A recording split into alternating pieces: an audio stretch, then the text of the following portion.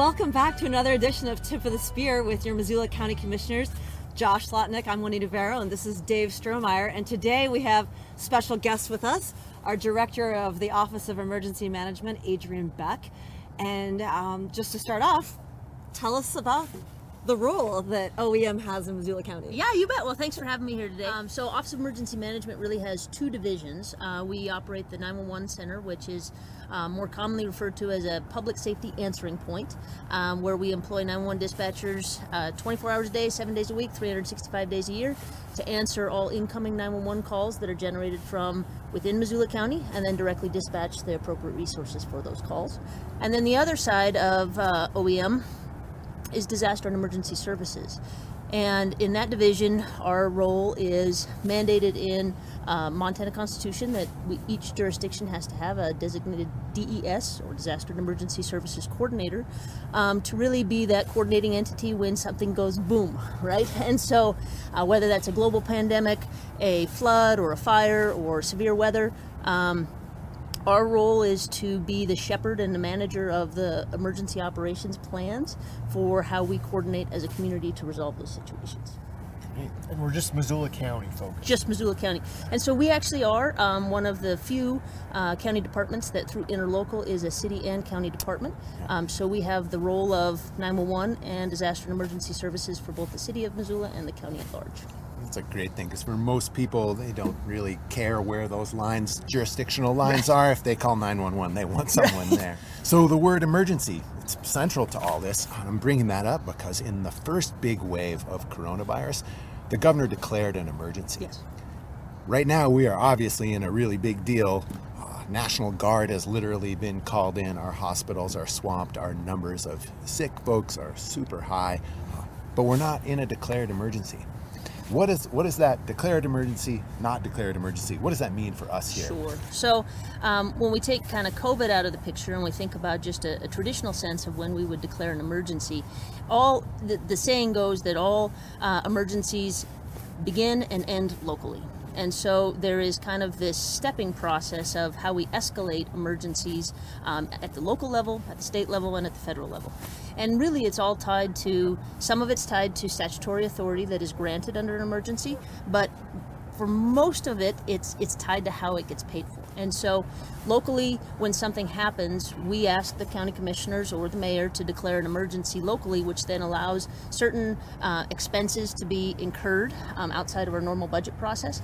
And then when we get to a place where we've exhausted our financial resources and or we've exhausted our actual capital resources, people and things, then we ask the state for assistance. And then the state declares an emergency and does the same thing until they've exhausted their resources, and then they request the same thing of the president to declare an emergency at the federal level.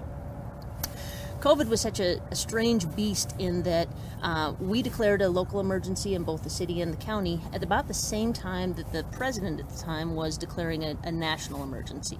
And at the same time the state was declaring an emergency, which really was just a way of getting everybody in sync for how we were going to pay for this, extraordinary powers we were going to use to try to contain the virus. Changes of administration, the state did rescind their emergency declaration in June. It didn't really affect us too much because we still had a local emergency declaration, but more importantly, we still had a federal overarching emergency declaration that remains in place today. So then the differences between summer of 2020 and summer of 21, can you tell us some high-level differences or maybe even some granular differences in any lessons learned? In the summer of 2020, we were still we had just come off of the winter where COVID was brand new, and everybody kind of had this thought that we might see a decrease in our case numbers as more people went outside and we were able to kind of come out from our caves necessarily. But we still had a state emergency declaration, and we were still operating our non-congregate shelter. We still had a lot of the public health authorities that enabled us to control the occupancy of buildings, mask mandates, those kinds of things. In summer of 2021, we were under a new administration at the state, and the vaccines were available. Vaccines were available, and we also came off of a legislative session where there were some changes to public health law. So public health authority, where we were no longer in a position where we could mandate group sizes and/or masks. over the course of the pandemic, some of the lessons that we've learned are that it really does take a community to respond to these types of things, and whether that's government telling you what to do or people just doing the right thing, that we need to, as a government trusted entity, we need to be able to talk in a very clear voice and tell people what's going on so that they can make really good decisions. I oftentimes refer to emergency management as not emergency management at all, it's expectations management, right? And so if we can convey to the public what they're likely to expect, we find that people make better decisions, and we really can trust the public to do things if they feel like they have enough information to make those decisions. And so I think that when we look at the national landscape, the state landscape, and even locally, I think that that's the lesson that we need to learn, is that we need to trust the public, but we need to make sure that we're telling them good information. That's great. That's great. So Adrian, from a DES standpoint, from an incident management standpoint, there have been a few different phases over the past year and a half or so. Maybe talk to us a little bit about standing up that initial incident management team, what its function was, and then you also played a key role in vaccinations, and then also related to Operation Shelter. So if you could maybe talk about those three things. Yeah. Such versatility. I'm not joking. I mean, it really seems like you've expanded the kind of definition and scope, really, of what. And you ran the carnival at the fairgrounds too. Yeah. I was there hucking and you know, I mean, I think that when we take any emergency, any incident, and we begin to break it down into manageable bites, then it becomes easier to manage. And I think when COVID first struck, we were all in the same kind of spiral of what's going to happen next, and what's the next wave that's going to hit us, what's the next thing that's going to knock us off our feet. And in any kind of incident management, you know, you're trying to create that posture of being able to lean in just enough so that you don't fall forward, but that when something hits you, it doesn't knock you backwards either.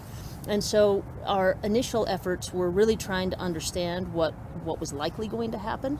And so I think our first kind of aha moment or realization that we were going to need to amass a big kind of incident management, incident coordination role was when the governor shut down schools, and how central schools are to our everyday life.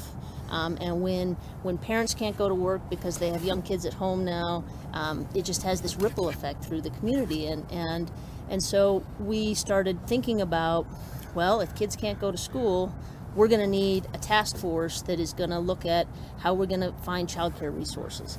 And if people can't go to work because they have to stay home with their kids and they don't have a paycheck coming in, how are we going to help support them with food security and those kinds of things that people are going to need to survive through this ordeal. If individuals get in a situation where they are quarantined or isolated for an extended period of time and they can't leave their home, how are we going to ensure that their kids get fed and that they have the essentials that they need to maintain that isolation? And so kind of that worst case scenario, what if game that we play in emergency management is, well, if this happens, what are the potential bad things that are going to get us as a society, not necessarily as an individual? What are the things that are going to really cripple our ability as a community? And then trying to problem solve those backwards.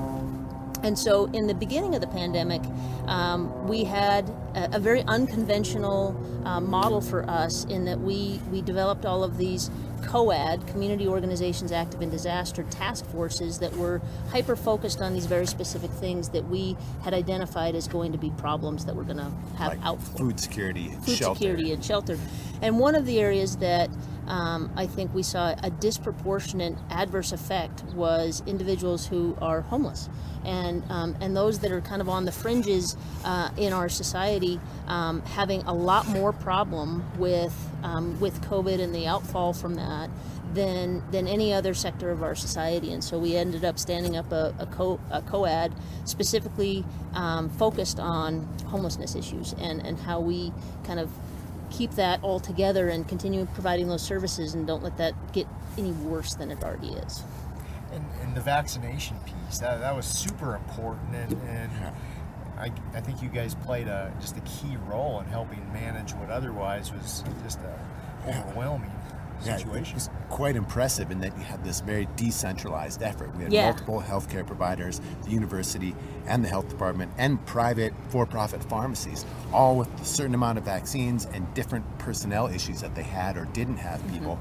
And I remember at the outset feeling like, oh my gosh, this is never going to work smoothly, and people aren't going to be able to understand what to do because it's just so decentralized. Yeah. We made this great decision of handing it to Adrian, and you were able to really herd cats and get this very decentralized, spread out kind of leadership vacuum type situation all aligned. And of the events that unfolded over the last couple of years, that's one that I'm absolutely most proud of. We did it so smoothly. We did it. All we did was say, Adrian, you did it. And that's it. It wasn't Adrian. I mean, we had a phenomenal team, and one of the things that I think I'm most proud of in my tenure in emergency management is recognizing that as a community we needed an incident management team, and that requires kind of care and feeding all the time, so that when something like this happens, we're ready, and we have individuals that are trained and disciplined in the concepts of incident management and ICS, the Incident Command System. And so when that was given to us, as far as saying, here's a huge mess, let's see if we can figure it out, it was that incident management team and the tried and true principles of ICS, which is objectives-based management, that really enabled us to get everybody on the same page and have common objectives amongst all of the providers, because it was extremely decentralized. It was incredibly confusing to the public. It was incredibly confusing to us as far as the information coming from the federal government down to the state, down to the locals, was completely disjointed. We were having a really hard time. One of the other kind of tenets of incident management or emergency management is planning assumptions, right? So if we can make assumptions about what we should be planning for, then our plan is much better, right? And it was really hard to get a sense of how much vaccine we were going to get, who it was going to go to, and then how ultimately we were going to get it to the population that was eligible. And if you remember, that was another huge confusing piece, is that we had federal guidelines as to who is eligible, and then we had the state kind of saying, well, no, we don't like that, we're going to do this. And so it was hard for the public to navigate.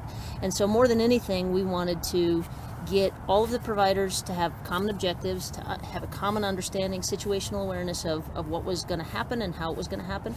But then the biggest thing was we really wanted the public to understand that as well.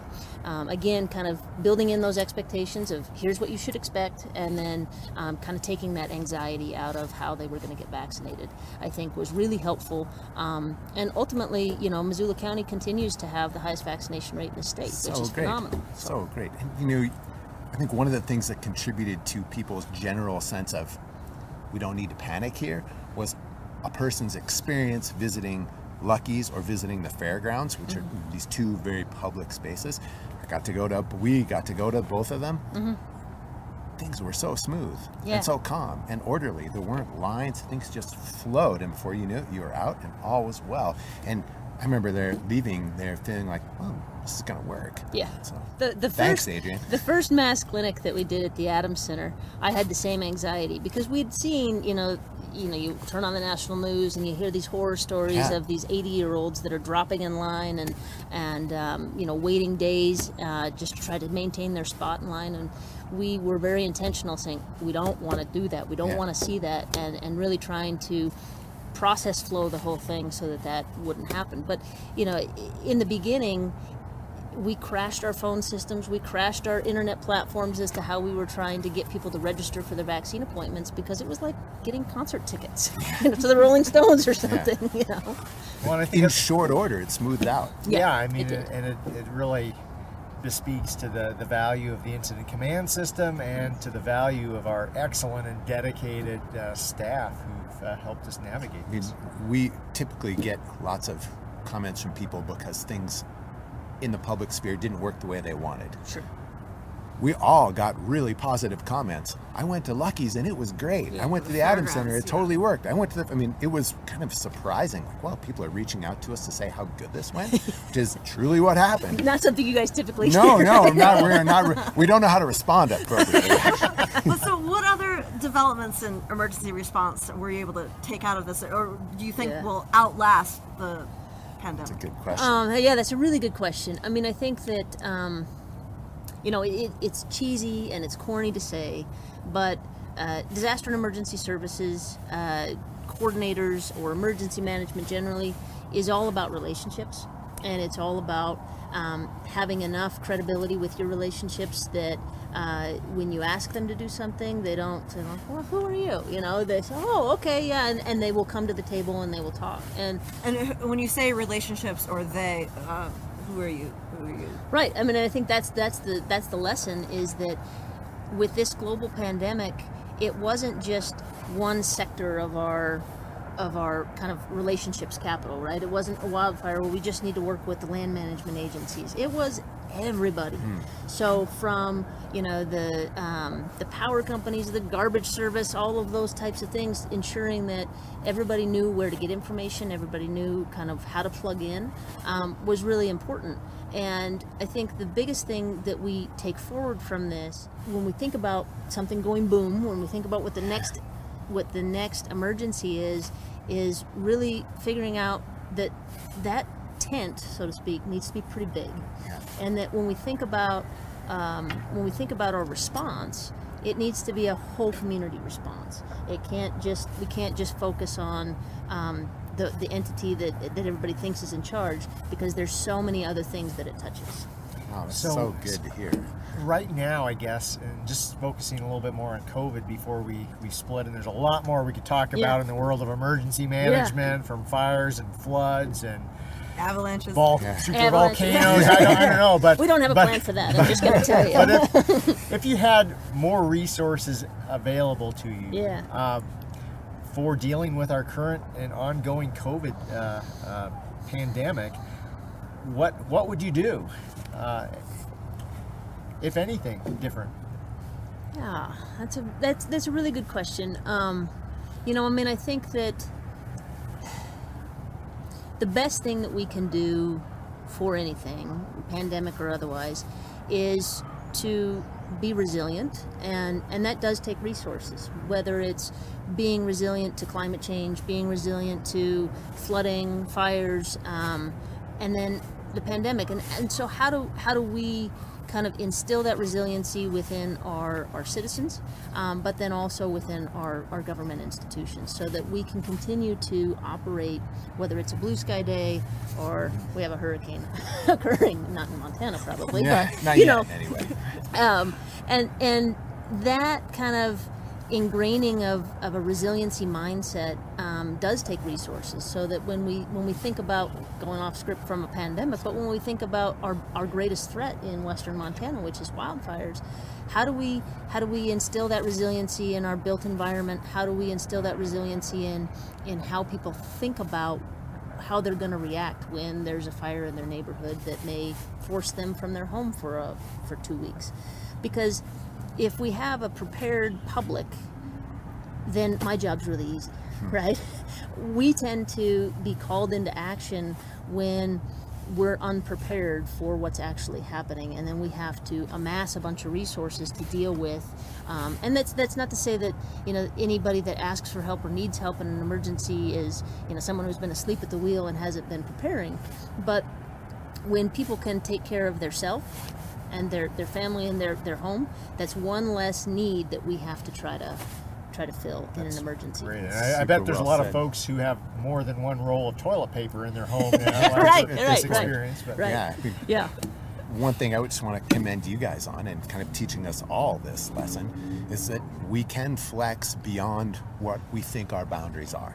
Yeah. You guys so did that with things like Operation Shelter, with the vaccine rollout, with getting involved in a giant disease pandemic, when typically your office is associated with things like wildfires. And that's a lesson we all need to internalize. We can go farther than we think we can, and we do real community good when we act that way. Because it's collaborative. It's not necessarily horning in on someone else's turf or flexing beyond our boundaries in a negative way. It's more, let's seems an expansive definition of who we are, not in our little boxes, but that we are together, and when we work that way, we do better. Absolutely. And, I think that, my own lessons learned, and I think the three of you probably saw it on a couple of occasions when you said, Adrian, we'd like you to take on vaccinations.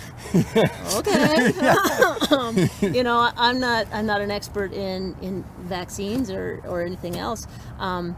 Or when you say, Adrian, we'd like you to take on Operation Shelter, it's like, I'm not an expert on what causes homelessness or what the solution should be, but it's a process of problem solving. And when you can kind of step back from the root problem and say, okay, let's try to analyze this on a broad landscape, and then bring in the people who are experts in those to inform what we see as the problems. You're absolutely right. I mean, that's how you begin to tackle things outside of your normal comfort zone. Well, we so appreciate what you've done. Yeah, thanks so much for joining us. Yeah, thanks for for having coming me today and for everything. The sun came out. It's I know. Thank you. Thanks, everyone. Thanks, everyone. Join us again for a future edition of Tip of the Spear. See you later. Take care. Thanks.